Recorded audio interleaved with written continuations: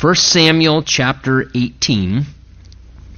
And tonight, of course, we're going to share communion together. So we're going to just take a little bit of a shorter look. In fact, we're only going to just look at the next 4 verses together in our study in 1 Samuel 18. And I think it's very fitting as a way to kind of prepare our hearts towards communion. The Bible tells us in Proverbs 17, a friend loves at all times, and a brother is born for adversity. A friend loves at all times, and a brother is born for adversity. And as we come into this little kind of next cameo shot we get here in 1 Samuel, we see now probably one of the most beautiful examples that we have in the Scripture of friendship between two people who just develop a camaraderie, David and Jonathan, Saul's son, and just a picture, almost in some ways, a portrayal of that very proverb, just this love they had for one another as two men, as brothers and comrades, and how they stood together in the midst of adversity, supporting and standing by one another. And of course,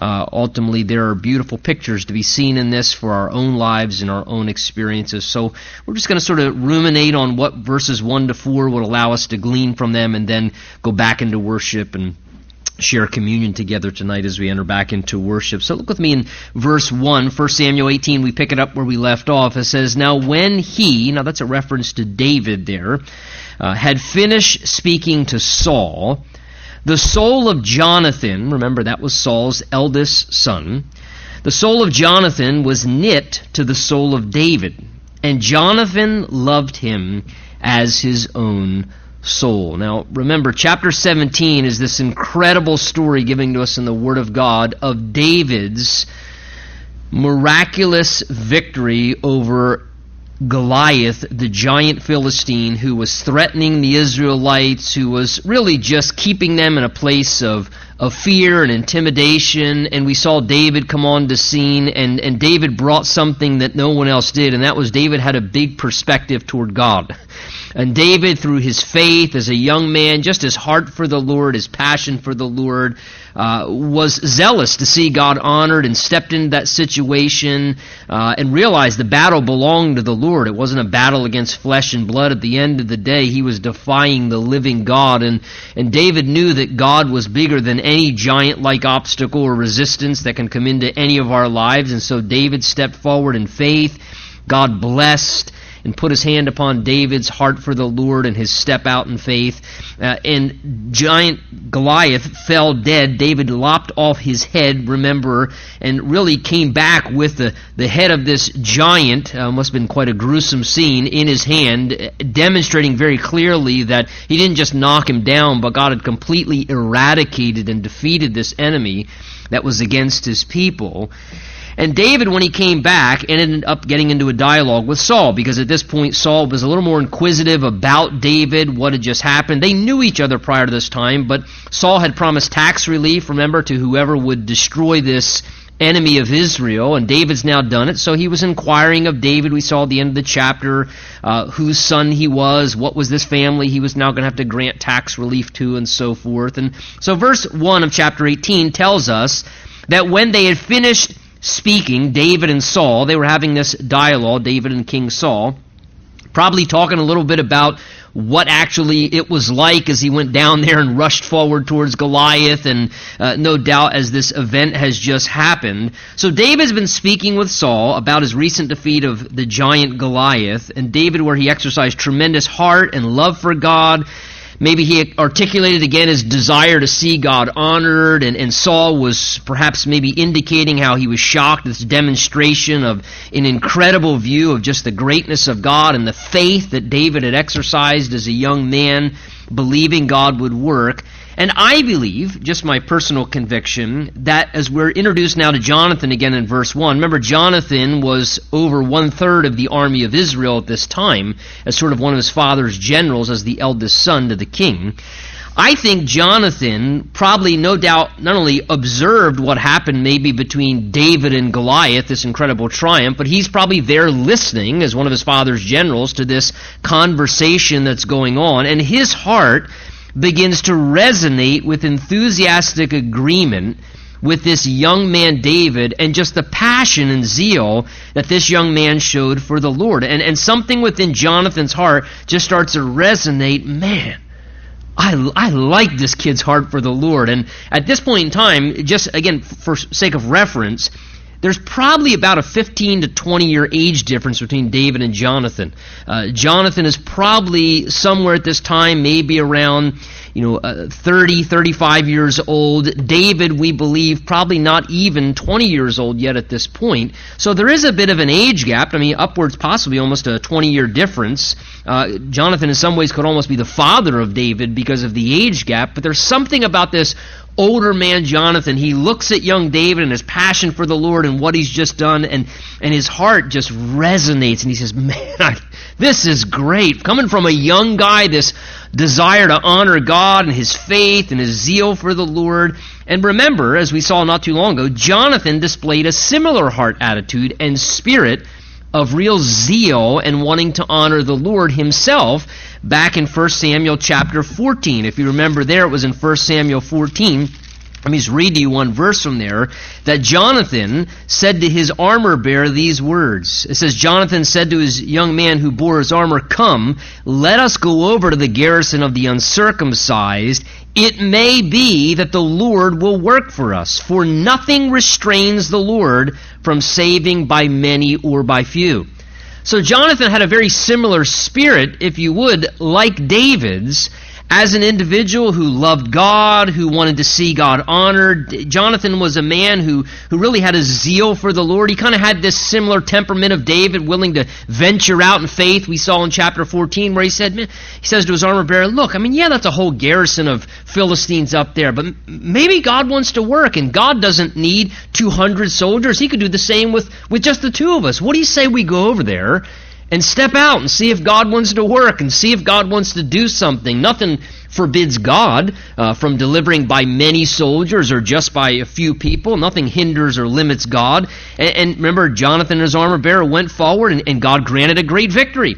And Jonathan attacked the Philistines, conquered them, and a battle began to turn in the direction of Israel again, and others followed his step of faith. And so Jonathan finds, I believe, in young David what we might say here, we would probably refer to as like a kindred spirit. Because he has a similar heart to David, there's sort of this kindred spirit, a like-minded person spiritually, with results we now see in chapter 18 beginning and going forward in 1 Samuel, in this deep friendship and this bond that develops between Jonathan and David.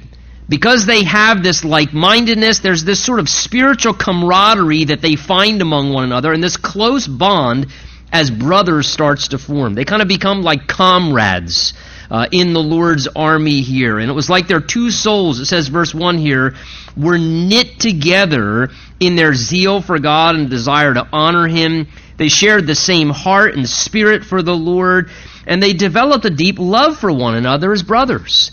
And this really close, intimate friendship develops between these two men. And I think it's a very beautiful example of close friendships that can develop with God at the center of two lives.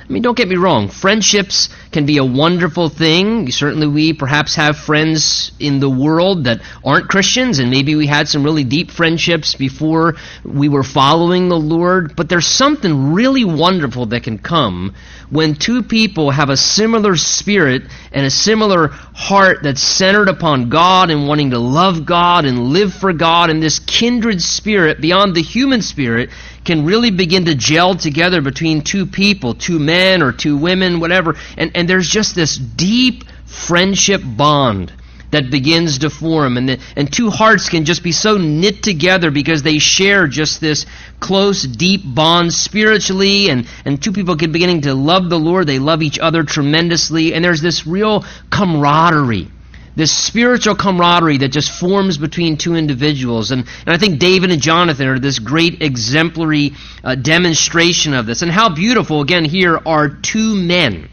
with this close bond, David and Jonathan.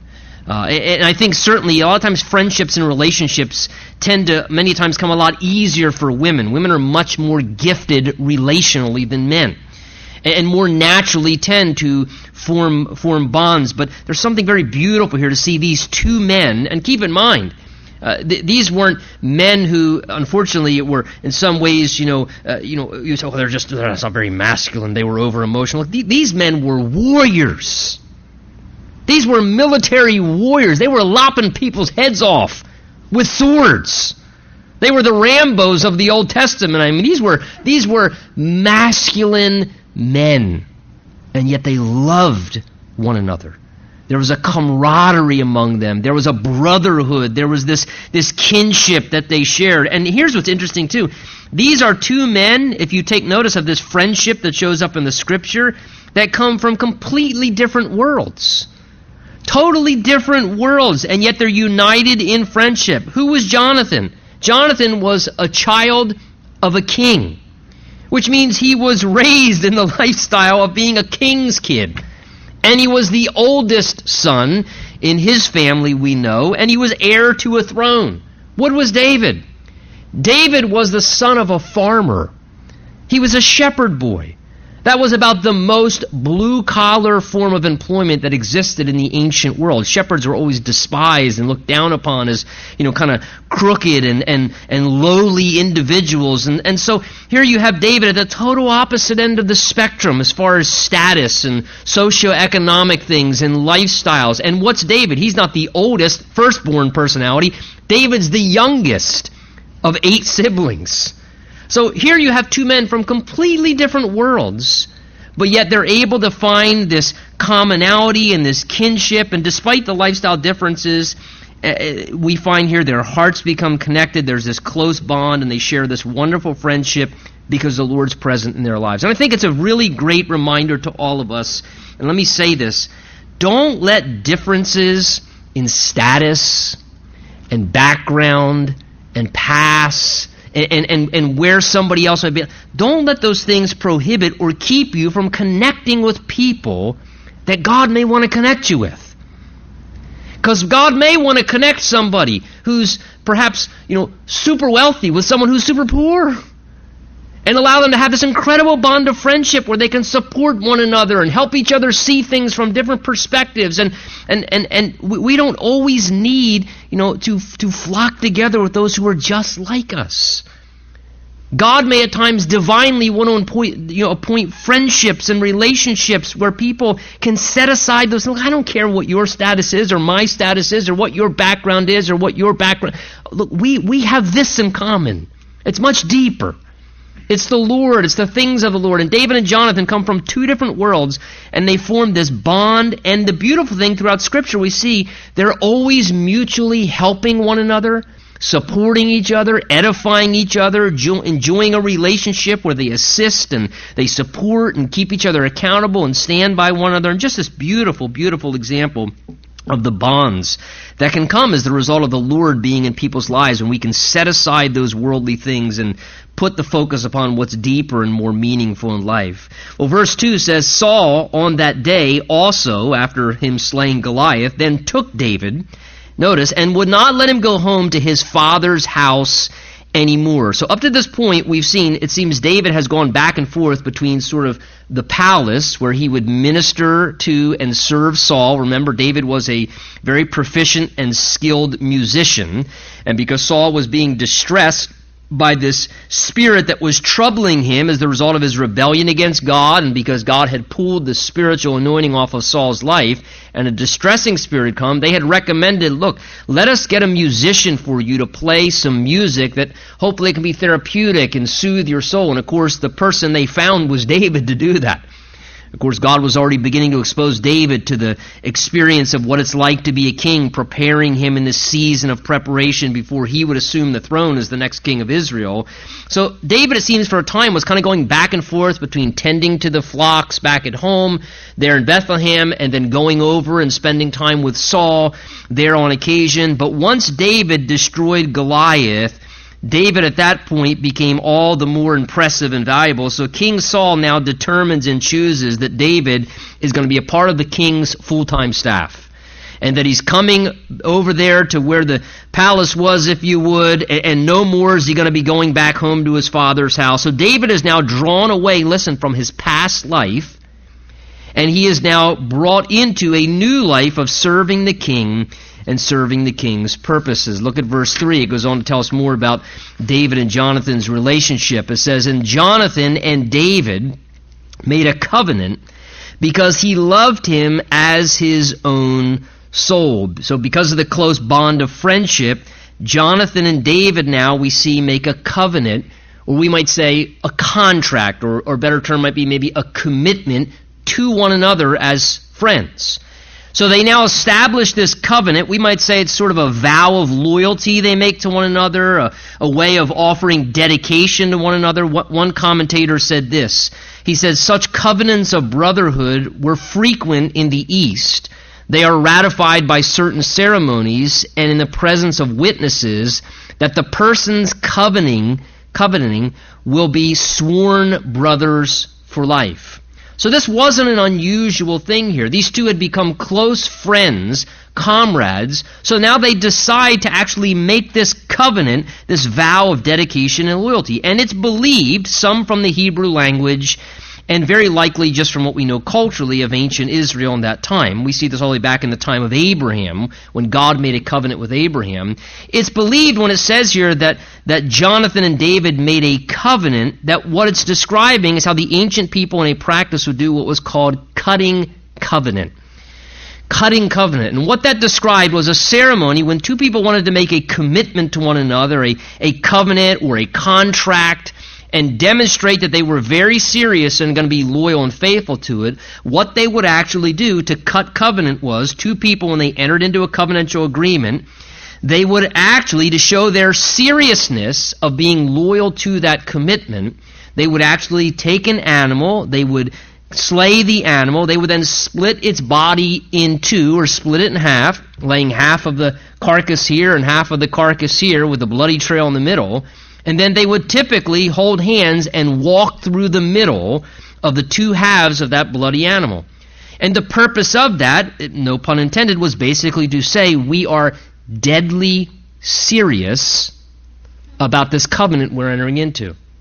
We are extremely sincere, and so sincere we are willing, the idea was kind of symbolically, we are willing to shed blood to remain faithful to this commitment.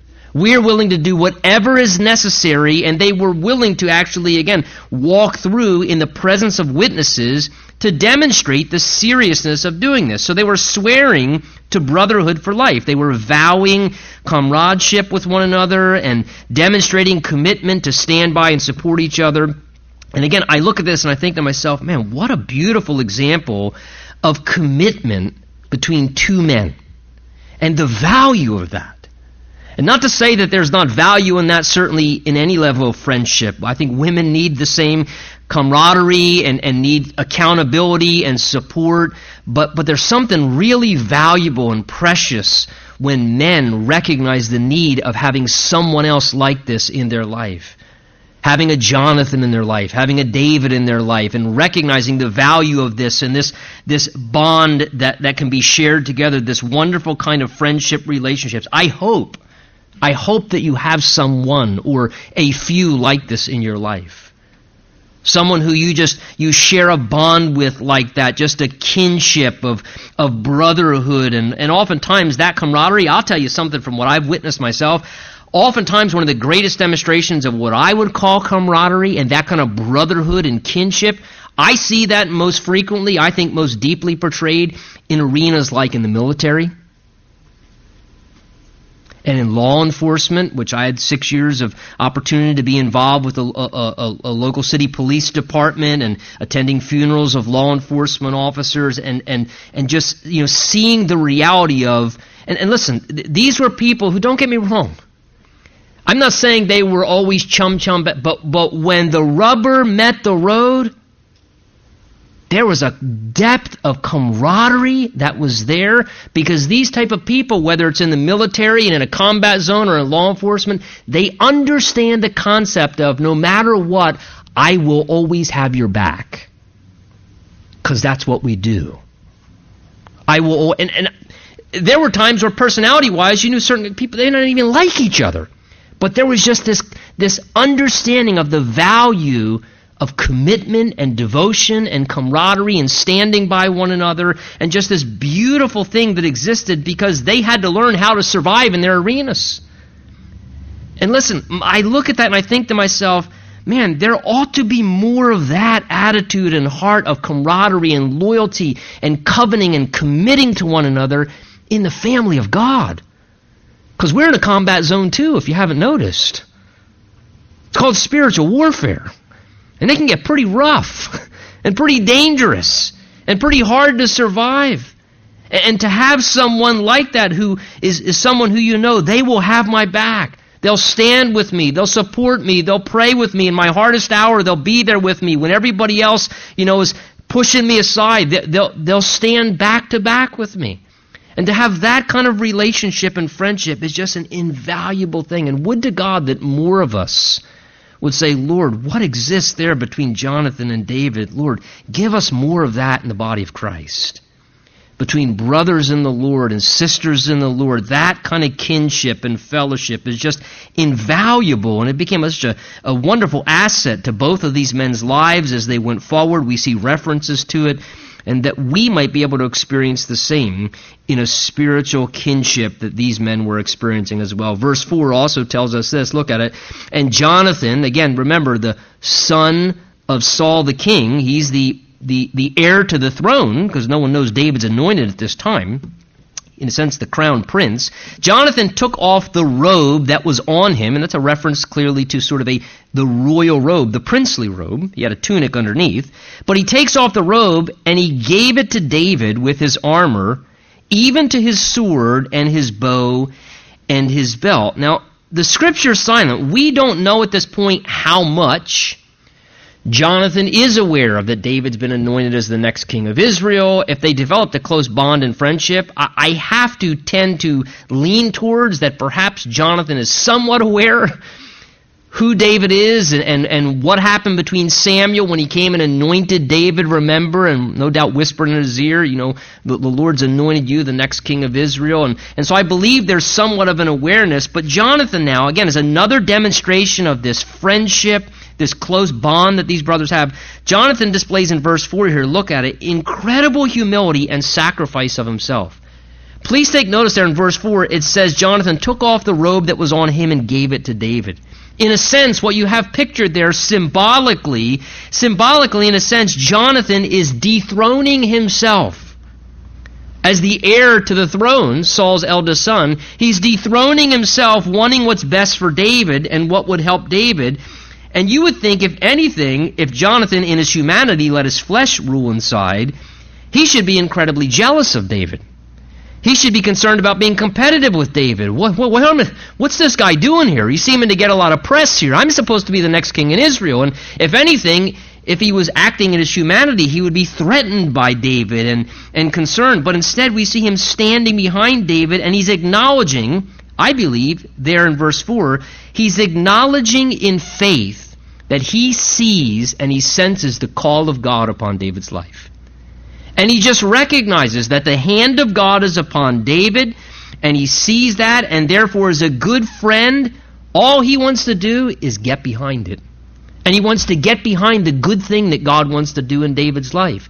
Even to the point of willing to step out of the way and dethrone himself. Basically, Jonathan is testifying with his actions, God has chosen you, David, and he plans to work through your life, and I acknowledge it, and I'll be the first to acknowledge it as your friend. And I support it. And anything I can do to get behind you as my comrade and my brother. And what an incredible heart Jonathan shows that he has for God. That he is more interested in God's will rather than his own will. He's willing to deny himself, we see here, sacrifice himself, surrender to God's purposes, and he wants what's best for David because he loves David. And that's what a true friend does. He's not concerned about what's best for him. He wants what's best for David. And what a wonderful heart, let me just say, to be willing to be that kind of person in a relationship. To be willing to sacrifice your own will, to deny yourself, and to be willing to empower, to equip, to enable maybe someone else so that they can succeed. And to be willing to get behind someone with that kind of a humble heart, to get behind what God's doing in someone else's life. We always want to get involved with what God's doing in our life, but what about saying, look, I don't have to be, but what's God doing in somebody else's life? And how can I get behind what God's doing in someone else's life? And here Jonathan displays this, using even his position, his power, again, his resources. He's giving gifts to David, doing everything he can, saying, I can see God's hand is upon your life, David, and I want to support that in every way that I can here as he goes through this very beautiful act with David as his friend. Now, let me just say a couple things in regards to verses 1 to 4, one of which I wish I didn't even have to say, but given the day and age that we live in and the aggressive agenda that does exist, let me just say verses 1 through 4 here of 1 Samuel chapter 18, contrary to how some have sought to use this passage as a proof text for their agenda, looking at the close relationship between David and Jonathan, and how it says here twice that they loved one another and their souls were knit together. Listen to me. This has nothing to do with homosexual love between these two men. It has nothing to do with homosexual practice between these two men. Some even try, look, it says none of they loved each other, but that Jonathan took off his robe. And he gave David his armor too, right? Well, if you're going to use that as a proof text, in the prior chapter, remember, Saul offered his armor too. So that's just a ridiculous stretch to try and act somehow that there was something provocative happening here because he took off his robe and gave his armor. Well, Saul just gave his armor to David in the last chapter. Nobody makes that an agenda for somehow something. It is a total perversion and twisting of the text here in Scripture to read into this, or this relationship that existed between David and Jonathan, this close love between these two men, as if somehow there was something going on of a homosexual affection or interaction between the two men. And sadly, there are those who want to justify what the Bible clearly forbids contextually in its teaching from Genesis to Revelation, and using this as, there you go, there's an indication in the Bible as a proof text that there was a homosexual relationship. That is a huge stretch and completely something that does not fit with the passage. In fact, let me just say this as well, one other thing before I move on from that. The word that's used here 2 times in verse 1 through 4 that says that Jonathan loved David as his own soul, that Hebrew word for love there that's used is never used to describe in the Hebrew homosexual practice. In fact, the same Hebrew word that's used, Jonathan loved David, that same Hebrew word love is the same one that's used down in verse 16 in the chapter. Look at it, where it says, all Israel and all Judah loved David. Same exact word. Same exact word. If that's not proof text enough right there. The word that's used is referring to a love of devotion, a love of camaraderie. It has nothing to do with anything homosexual in its indication. Now, what I do want you to see, and I think this is very beautiful, is this beautiful, loving friendship that's shared between these two men, and this is why it's sad that it's distorted in a perverted way. This beautiful, loving friendship is a divine illustration. A divine illustration of a loving friendship relation that the Lord Jesus wants with us. It's a beautiful picture in the Old Testament. Think this through with me. Who was Jonathan? He was the son of the king. He was the heir of a throne. Who is David? Or who is the Lord Jesus? The Lord Jesus is the son of what? The King of Kings.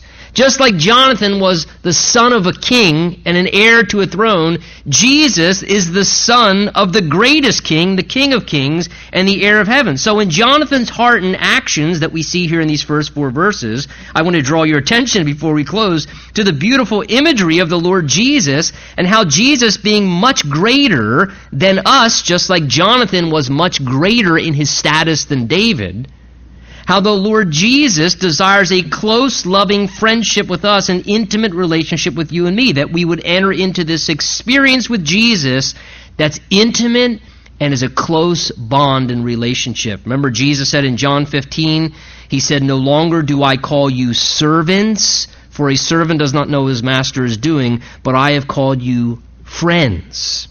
Jesus, the King, wants us to have a friendship relationship with him. Consider the pictures, if you would, briefly with me, seen in our text here, how Jonathan, the king's son, reflects Jesus, the Son of God, the King of Kings. First of all, we're told 2 times that Jonathan, it says, had a tremendous love in his heart for David.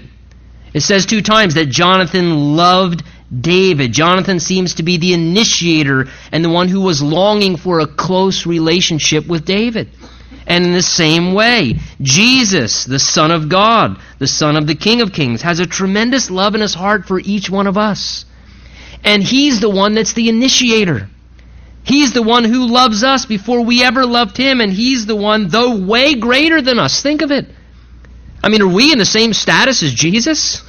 Are we in the same? We're so far separated. You think there was a big difference between Jonathan as the son of a king and David, a farm boy? Jesus is so much greater than us, and yet he loves us with a great love. And he wants to have a relationship with us. He wants to have a friendship with you and I. And it says in verse 3 as well that Jonathan offered to make a covenant with David, a commitment. And that covenant, as I said, is likely to have involved the shedding of blood of an innocent sacrifice. And this is a beautiful picture, I think, because that covenant was a covenant based upon blood and the dedication of coming together in closer relationship. And what does Jesus offer us? A covenant. Jesus says, even in regards to communion, this is a new covenant in my blood. A new covenant, not based upon the Old Testament covenant of sacrificial animals, but the sacrifice of himself. And he said, this is a new covenant in my blood shed for the remission of sins. Jesus offers to us a covenant. And it's much better than a temporary covenant. It's an eternal covenant. It's an eternal covenant based upon his blood. And he offers to make that covenant with us. And you and I, like David, need to decide whether or not we're going to reciprocate love back to Jesus and whether we're going to enter into a covenant with Jesus. David showed a response toward Jonathan, and we need to show a response to love Jesus in return for his love for us. And David, it seems, entered into this covenant with Jonathan, and we as well, though the covenant is offered to us, we have a choice. We need to willingly enter into the covenant that Jesus offers us and enter into this deep, abiding, close friendship with Jesus and this eternal covenant where we will forever and ever become a child of the King, just like Jonathan was a child of the King. And we will eternally be an heir to the throne. I think it's beautiful to see as well in verse 4 there, looking at Jonathan, what did Jonathan do? He humbled himself and he dethroned himself, didn't he, from his royal position to connect with and help David. It says there in verse 4, Jonathan took off his robe, we talked about that was on him, and he gave it to David. So again, here's the son of the king, and he's dethroning himself, he's humbling himself from his royal position on the throne and coming down to connect with and help out David. And did Jesus not do the exact same thing? Did Jesus, the Son of God, not humble himself and leave his throne and come to earth? Why? Because he wanted to connect with you and I. This is what Philippians 2 teaches us all about. It says there in Philippians 2, let this mind be in you, which was also in Christ Jesus, who being in the form of God did not consider it robbery to be equal with God. But what did he do? It says Jesus made himself of no reputation, taking the form of a bondservant, coming in the likeness of men, and being found in appearance as a man, he humbled himself and became obedient to the point of death, even the death of the cross. And in so doing, what does Jonathan do? It says verse 4 there in the text, he took off the robe that was on him and he gave it to David. And by taking off the robe that was on him and giving this robe to David, Jonathan takes off his robe, gives it to David, and in so doing, what does he do? He gives David a new identity. He's not the shepherd boy anymore. Now he's got a new identity. Now he's the heir to the throne. And when he receives this robe from Jonathan, his identity, in a sense, is changed. And the wonderful thing is this. When we enter into a relationship with Jesus, guess what Jesus does? He robes us, the Bible says, with his righteousness. And by him robing us with his righteousness, our identity is changed. No longer is our spiritual poverty and sinfulness our identity, or our past standing and mistakes and failures our identity. No longer does that identity exist. We have a new identity. Our new identity is we're now righteous in Christ. I love what it says in the book of Isaiah. Let me read to you. It's a beautiful prophetic description of this. Isaiah 61:10, says this: I will greatly rejoice in the Lord. My soul shall be joyful in my God. Here's why. Listen. For he has clothed me with the garments of salvation, and he has covered me with the robe of righteousness. How awesome to know that tonight, no matter what stain and failures in your past, no how grievous your level of sin is from your perspective or someone else's perspective, or how guilty you feel about your past or what you've done or all your mistakes, listen, the reality is from God's perspective, he sees none of that because you have been robed in the righteousness of Jesus.